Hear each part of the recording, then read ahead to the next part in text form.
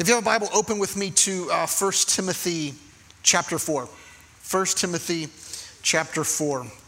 We've been working our way through this short letter for a few weeks now. 1 Timothy, as you may know now, is a letter that the older apostle Paul wrote to his younger protege, Timothy. Timothy is pastoring a church in Ephesus, and he was sent there by the apostle Paul to, as he says in chapter 1, verses 3 and 4, to charge certain persons not to teach any different doctrine, nor to devote themselves to myths and endless genealogies which promote speculation rather than the stewardship from God that is by faith. And so Timothy is there essentially to clean house. Timothy is there to confront and to charge these false teachers in the church. And in this letter, Paul is writing specifically about that, about God's house, about how God's people ought to conduct themselves in God's church.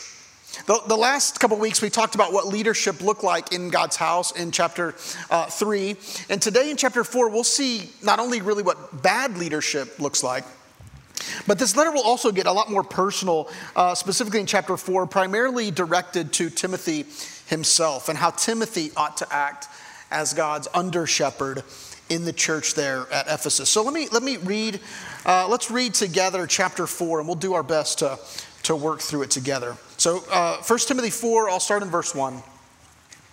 Now the Spirit expressly says that in later times, some will depart from the faith by devoting themselves to deceitful spirits and the teachings of demons. So this is very serious here. Paul's saying, look, this is happening now. When he's talking about later times, he's not talking about necessarily our future now, but he's saying then. What's happening now, after Paul has left, there are these false teachers who are devoting themselves to spirits, deceitful spirits and demons through the teaching, through the insincerity of liars whose consciences are seared. And he says they forbid marriage and they require abstinence from foods that God created to be received with thanksgiving by those who believe and know the truth. He says, therefore everything created by God is good. Nothing is to be rejected if it is received with thanksgiving. For it is made holy by the word of God and prayer. And then in verse 6 he says, so if you put these things before the brothers, you will be a good servant of Christ Jesus, being trained in the words of the faith and of the good doctrine that you have followed. So he's drawing this contrast between the false teachers and their poor doctrine and theology, their demonic theology, and the words of faith and the good doctrine that Timothy has followed. And so he says, have nothing to do with these irreverent, these silly myths. Instead, train yourself for godliness. For while bodily training is of some value, godliness is of value in every way, as it holds promise for the present life, but also for the life to come. He says, this saying is trustworthy, deserving of full acceptance. For to this end we toil and we strive, because we have our hope set on the living God, who is the Savior of all people, especially those who believe.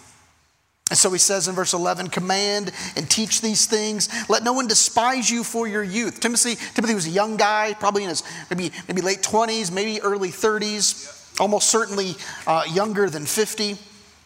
He says, let no one despise you because of your youth, but set the believers an example in speech, in conduct, in love, in faith, in purity. Paul says, until I come, devote yourself to the public reading of Scripture, to exhortation, to teaching. Do not neglect the gift you have, which was given you by prophecy when the council of elders laid their hands on you. He said, practice these things. Immerse yourself in them so that all will see your progress. And keep a close watch on yourself and on your teaching. Persist in this, for by so doing, you will save yourself and your hearers. God, again, we thank you for this word. We thank you that you are a God who speaks to us. God, just as you challenged Timothy, God, challenge us this morning. Keep us from false teaching and false doctrine. God, let us feast on your word. God, we thank you and we pray in Jesus' name. Amen.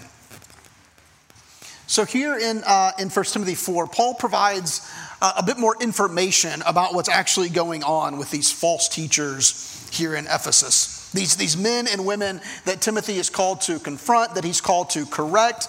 And here we get a little bit more information about what these false teachers were actually teaching, what they were perpetuating in the church. Paul said this was a different teaching from the true teaching of the gospel, from the teaching they received from the apostles. And Paul mentions two things specifically there in verse 3. He mentions that these false teachers, they forbid marriage, and they require abstinence from certain kinds of foods, most likely abstinence from meat. So they were forbidding marriage and likely forbidding any kind of meat eating from the Christians. And this practice is known as asceticism. Asceticism is essentially this practice that you are avoiding certain pleasures like sexual intimacy within marriage in order to gain or maintain favor from God.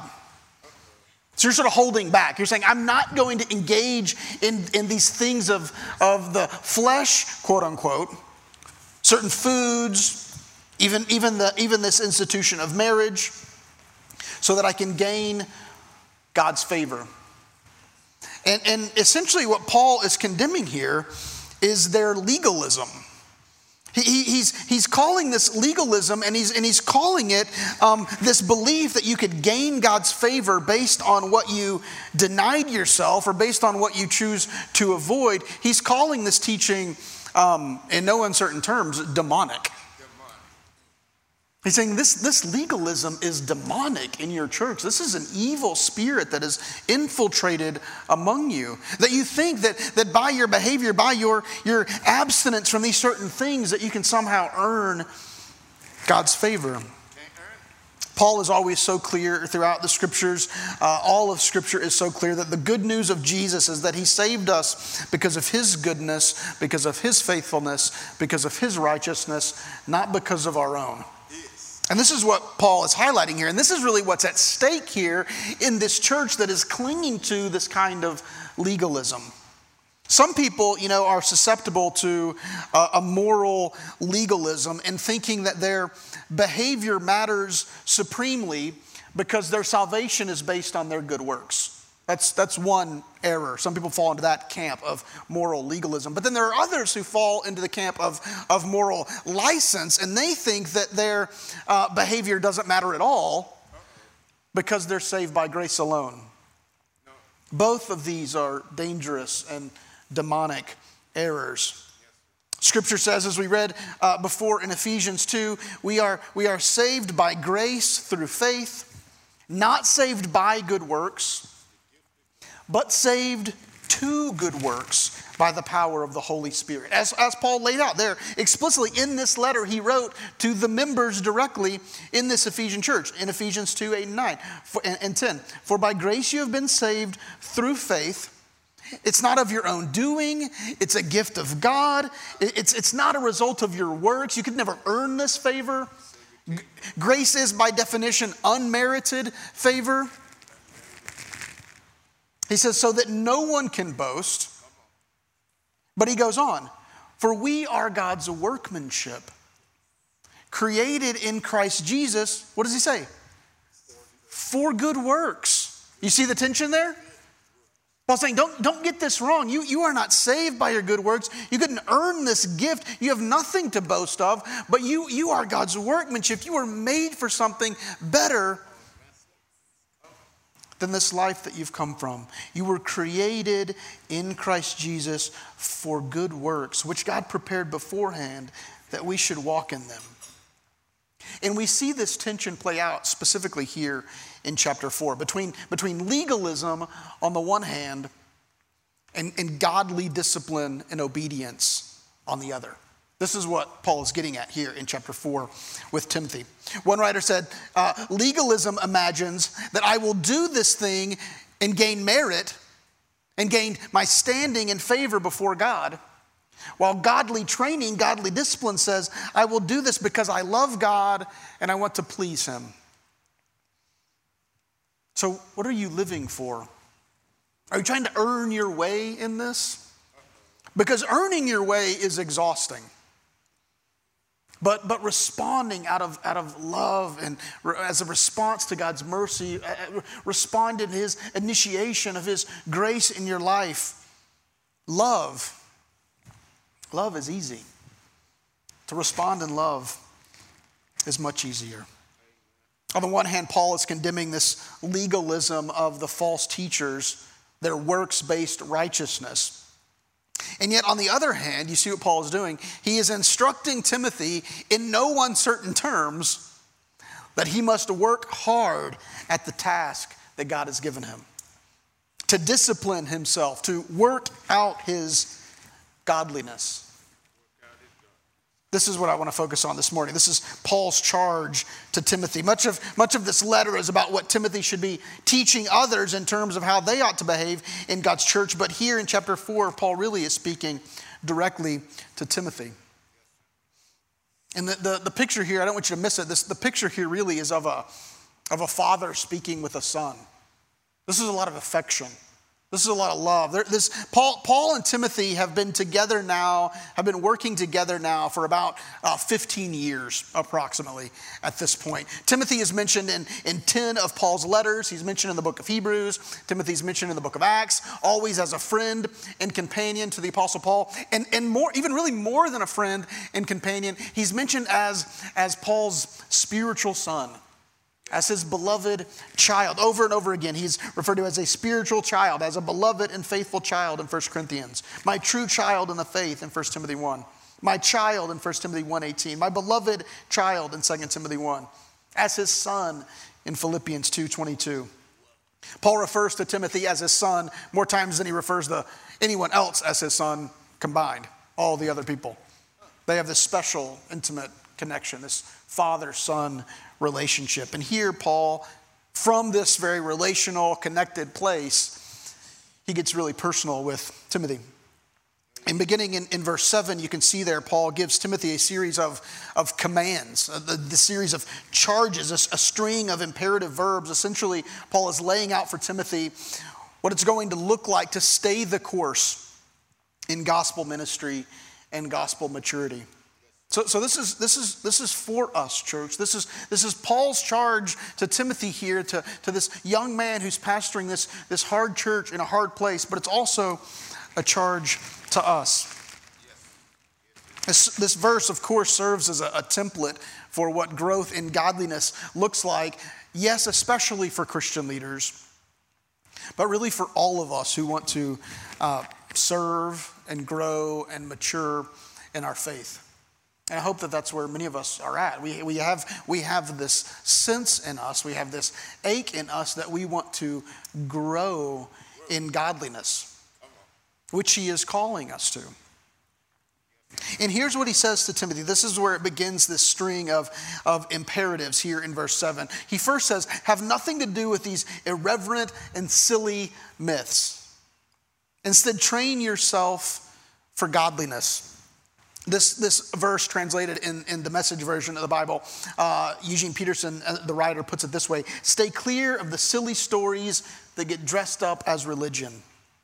Instead, exercise daily in God. No spiritual flabbiness, please. Anybody feeling spiritually flabby? Flabby in general? You don't have to raise your hand. This is what the false teachers were doing. This is what Paul was condemning of the false teachers and encouraging and charging of Timothy. They were getting caught up in this endless speculation, but they were neglecting the truth of the teachings of Scripture and the true teaching of the apostles. The word that Paul uses here in verse 7, train yourself in godliness, is this Greek word from which we get our word gymnasium. Or gymnastics, this spiritual gym. This is something that you are working out. It means literally training and exercise. And he's using it in terms of Timothy's godliness. Again, you see the tension between legalism, this works-based righteousness, and yet this charge to devote yourself to these good works that God is calling you to. Jay Adams, one of the founders of the biblical counseling movement, he wrote, the word discipline has disappeared from our minds. It has disappeared from our mouths, from our pulpits, and even from our culture. We hardly know what discipline means anymore in modern American society. And yet there is no other way to attain godliness. Discipline is, as Paul says, the path to godliness. What do you need to do to get fit? Right? I mean, in some ways, diet and exercise. It's pretty simple, right? Maybe you prefer the terms nutrition and fitness. It's about what goes into your body, right? And it's about what you do with your body.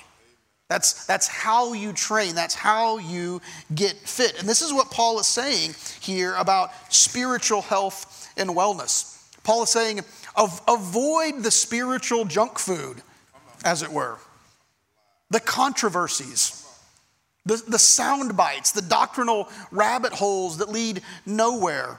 This endless speculation. Instead, feast on the word. What are you nourished with?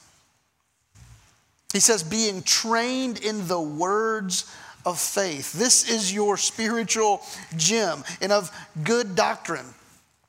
So avoid spiritual junk food and train yourself for godliness. The way that you get strong, so I've heard, so I've seen as exemplified in my wife, is you lift heavy things, right? You get strong by lifting heavy things. I heard one preacher say, commenting on this passage before, he says, we need to be breaking a spiritual sweat. All right. When was the last time you broke a spiritual sweat? When was the last time you were engaging heavy things? How's your spiritual training going? Are you seeing gains? Are you lifting heavy things? Is your spiritual life limited to the 5-minute devotional or the short video clips online? Now, don't mishear me. There's nothing wrong with those things necessarily, but if that's all there is, to what extent would you say you're hitting the spiritual gym, growing in godliness? Maybe you haven't opened your Bible in months. Maybe for some of you, years. Maybe for some of you, ever. Maybe you've never sat under the training of the Holy Spirit. Maybe it's been a long time since you've done the hard work of sitting silently in prayer. Paul says, train yourself for godliness. Train yourself for godliness. And I think really, when I read a passage like this, I hope this is coming across for you guys. This should be encouraging because it means that spiritual maturity, that spiritual growth isn't automatic. So if you're not experiencing it, there's no need for shame here, right? This isn't that there's something uniquely wrong with you. Paul is just saying, this is something that you work at. This is something that you grow in. This is something that takes effort. This growth in spiritual maturity and godliness. It's just like almost every other area of life, right? Relationships, your work, your hobbies, any sort of skill, right? You work at it. And typically, what happens, just like in every other area of life, joy follows discipline. And the more disciplined and committed to something you are, you will usually find joy will follow that kind of discipline. Amen.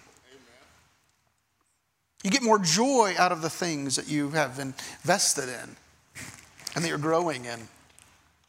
Some of you guys are familiar with Jocko Willink, who was a Navy SEAL for almost 20 years. He rose through the ranks to become the commander of Task Unit Bruiser, which was the most decorated special operations unit of the Iraq War. He retired and continued to start a consulting company and write #1 New York Times bestseller books like Extreme Ownership and The Way of the Warrior Kid. He was interviewed in Forbes magazine a few years ago, and he wrote this about discipline. He said this about discipline. He said he was exposing this idea that we have in our mind that freedom or joy and discipline are at odds. And he's saying, no, they're actually connected. He says, while discipline and freedom or joy seem like they sit on opposite sides of the spectrum, they're actually very connected. Freedom is what everybody wants, right? We all want freedom and joy. But to be able to act and live with freedom and joy, the only way to get to a place of freedom is through discipline. For example, if you want financial freedom, he says, you have to be financially disciplined. If you want free time, you have to follow a more disciplined time management schedule. You have to be on top of your schedule. You also have to have discipline to say no to things that eat up your day with no payback. He says discipline equals freedom and joy. And it applies to every aspect of your life. If you want more freedom, if you want more joy, so I'll put it in these terms, if you want more spiritual joy, more freedom and growth in your spiritual life, get more discipline. Invest in your spiritual life. Or to put it in the words of Elton Trueblood, who was an American theologian and chaplain at Harvard University, he says, we have not advanced very far in our spiritual lives because we have not encountered this basic paradox of freedom, that we are most free when we are most bound. Discipline is the price of freedom and joy. You know, for most of us, we're living with very competing desires. You know, we're always letting one desire go in lieu of the other because we want, we want to look good in a bathing suit, but we want to eat cheap and convenient food as much as we want. We want to have mastery over a skill or a hobby, but we also want to waste untold hours on unimportant activities. We may want sexual exploration or innovation, and yet we want true intimacy and companionship. Those desires are at odds. Our lives are one of competing desires. We may want to grow into spiritual maturity, but often we want to do anything but sit for a long time with our Bibles open on our lap, praying to God who is there. Real freedom, real joy, real life and health can only be enjoyed once once one desire is constrained for another. And we do this through our discipline. And we can start small. If you're not reading your Bible at all, start with just a few verses. If you're used to reading a few verses, maybe read a whole chapter. Maybe sit for a while just in silence. So many of us, when we pray, we get immediately distracted and we feel guilty and we feel ashamed and we feel frustrated. Maybe just give yourself the permission to just sit in silence for a while and let your mind wander, but keep drawing it as best you can back to the person of Christ, or back to just one verse of Scripture, or maybe even one word or phrase of Scripture. Paul is calling this young leader to grow in his godliness, to train himself for godliness. It takes work. It takes time. And Paul says there's a reward there. There's such a rich reward there. He says, while bodily training has some value, and it does, and he uses the analogies of sports regularly and various bodily training analogies throughout his writing. He says, well, that does have some value. Godliness is a value in every way, and not just now, but for your life to come. I think that's also an important kind of thing to catch there, is that maybe for some of us, we just think about our spiritual life being sort of the life later. And Paul is saying that the benefits that you will experience, even now in this moment, as you train yourself in godliness, you'll experience those fruits now, and those will pay dividends even in the life to come. Paul's called not only to train himself in godliness, but also to command and teach these things as a young pastor to these others in his congregation, including to all these legalists in his congregation who are teaching these false doctrines. And so Paul gets even more personal in chapter 4. You could call it a challenge or maybe an encouragement, but he tells Timothy in verse 12, let no one despise you for your youth, but set the believers an example in speech, in conduct, in love, in faith, in purity. Not only is Timothy to exercise for godliness, he's to exemplify godliness even as a young man, so that no one would despise him and his leadership. And he highlights these few things: speech, conduct, love, faith, and purity. Is your speech filled with love and with grace? Is your speech filled with tenderness? Church, how's your speech? Getting better. That's a good answer. Is it thoughtful? Is it sincere? Is it marked with humility? Is it wholesome? Is it, here's what Paul's saying, is it exemplary? Is your conduct honorable? Is it sacrificial? Is it self-serving or self-giving? Is it disciplined or is it lazy? Is your conduct unifying or divisive? And he says, is your love marked by what Paul says in 1 Corinthians? Is it marked by patience and kindness, tenderness? Is your love marked by fidelity and commitment and selflessness? Or what about your faith? Is your faith rooted in the gospel, or is it shallow?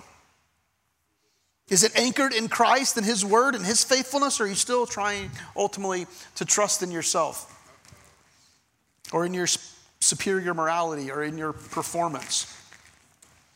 Is your life marked by purity in your behavior, in your thoughts, and how you spend your time? Is it exemplary? That's what he's calling Timothy to. Have you taken every thought captive? In some way you can think of these as the two main things Timothy is called to exercise for godliness and to exemplify that godliness in conduct, in love, in faith, in purity.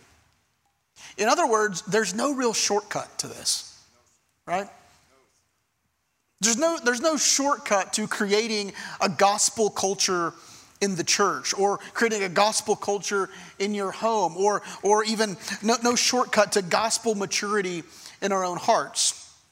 This is something we exercise that, and we do our best to grow in and exemplify. We exercise in it, and we grow to exemplify. In the words of Eugene Peterson, he said, this is just long obedience in the same direction. Long obedience in the same direction. That's the Christian life. Paul didn't give Timothy a silver bullet solution to deal with these false doctrines. He didn't give him a silver bullet solution to confront legalism or to address this issue or that issue. He didn't give him a new paradigm for church growth or church structure or he just said, exercise yourself in godliness and show it to the world, because people are watching. Train yourself. Keep at it every day.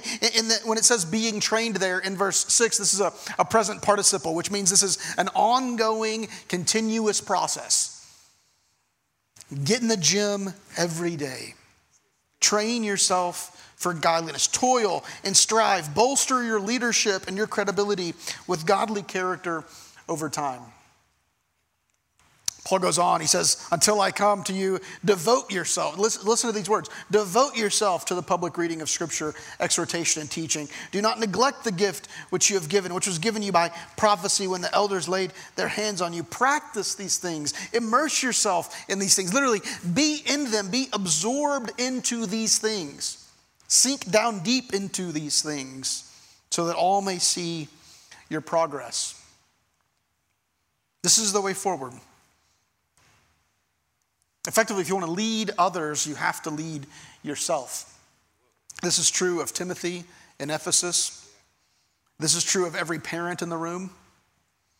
This is true of every leader. This is how Timothy was called to oversee the church, by overseeing himself. Famous Puritan pastor Richard Baxter, he wrote, "Take heed of yourself, lest your example contradict your doctrine, lest you unsay with your life that which you say with your tongue." Because that's what's at risk here. That we would undo. Our kids are watching, right? We know that. Our grandkids, our spouses, our coworkers, our neighbors. Don't undo with your life what you've tried to do with your speech. So Paul says, keep a close watch on yourself and on the teaching. Persist in this, for by so doing you will save both yourself and your hearers. What's Paul saying there? Of course, Paul's not saying that by persisting in these things, by training himself in godliness and by teaching these things, that he will in any way spiritually redeem himself or his hearers. We see throughout the New Testament that the terms saved and salvation, they're used in a few different ways. We see them used in the past tense, we see them used in the present tense, and we see them used in the future tense. So there's this idea that Paul will speak of salvation, for example, as a past event, that at one point you were saved and you passed from death unto life, or you were justified. But then he'll use salvation in another sense, that you are, like he does in Philippians 2, that you are working out your salvation with fear and trembling. You are being saved, a process of your sanctification. And then Paul will look ahead, for example, like in Romans, where he talks about, and then one day we will be saved, this glorification that we will have when we experience oneness with Christ and our salvation is complete. To put it another way, one writer said this: through justification we have been freed from the penalty of sin. Through sanctification we are being freed from the power of sin. And in the end, we will be freed altogether from the presence of sin for eternity in the presence of Christ. And so we press on. Paul is saying that this life that you're living, this obedience that you're growing in, this exercise, this spiritual exercise that you're engaged in, that you're calling your people to, it will ripple through their lives now. They will be getting tastes of the eternal life even here and now. It will produce value for you here and for the life to come. And so we press on.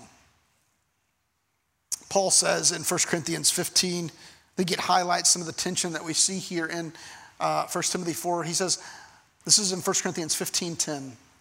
Paul says, but by the grace of God, listen to these words, but by the grace of God, I am what I am. And his grace toward me was not in vain. On the contrary, I worked harder than any of them. Though it was not I, but the grace of God that is with me. You see what Paul's doing there?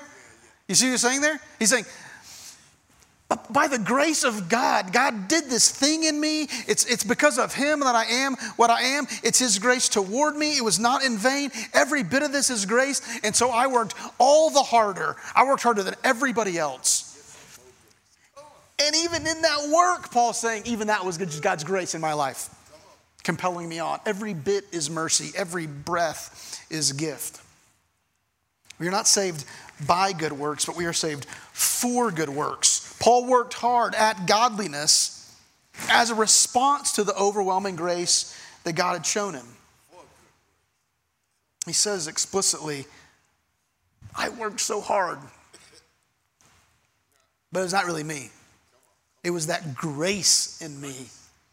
Even then, he looks back and trusts that God was doing what he could not. Church, our righteousness is as filthy rags to his glory. Our discipline will always be found wanting. Our faithfulness will always come up short. Our best effort will never justify us. And yet as Paul says in Philippians 3:14, he says, and yet we press on towards the goal and the prize, this upward call of God in Christ Jesus. You're saying every bit of this is grace, and because it's all grace, I'm pressing on. And even in my pressing on, I'm knowing grace upon grace. Church, legalism is lethal to your soul.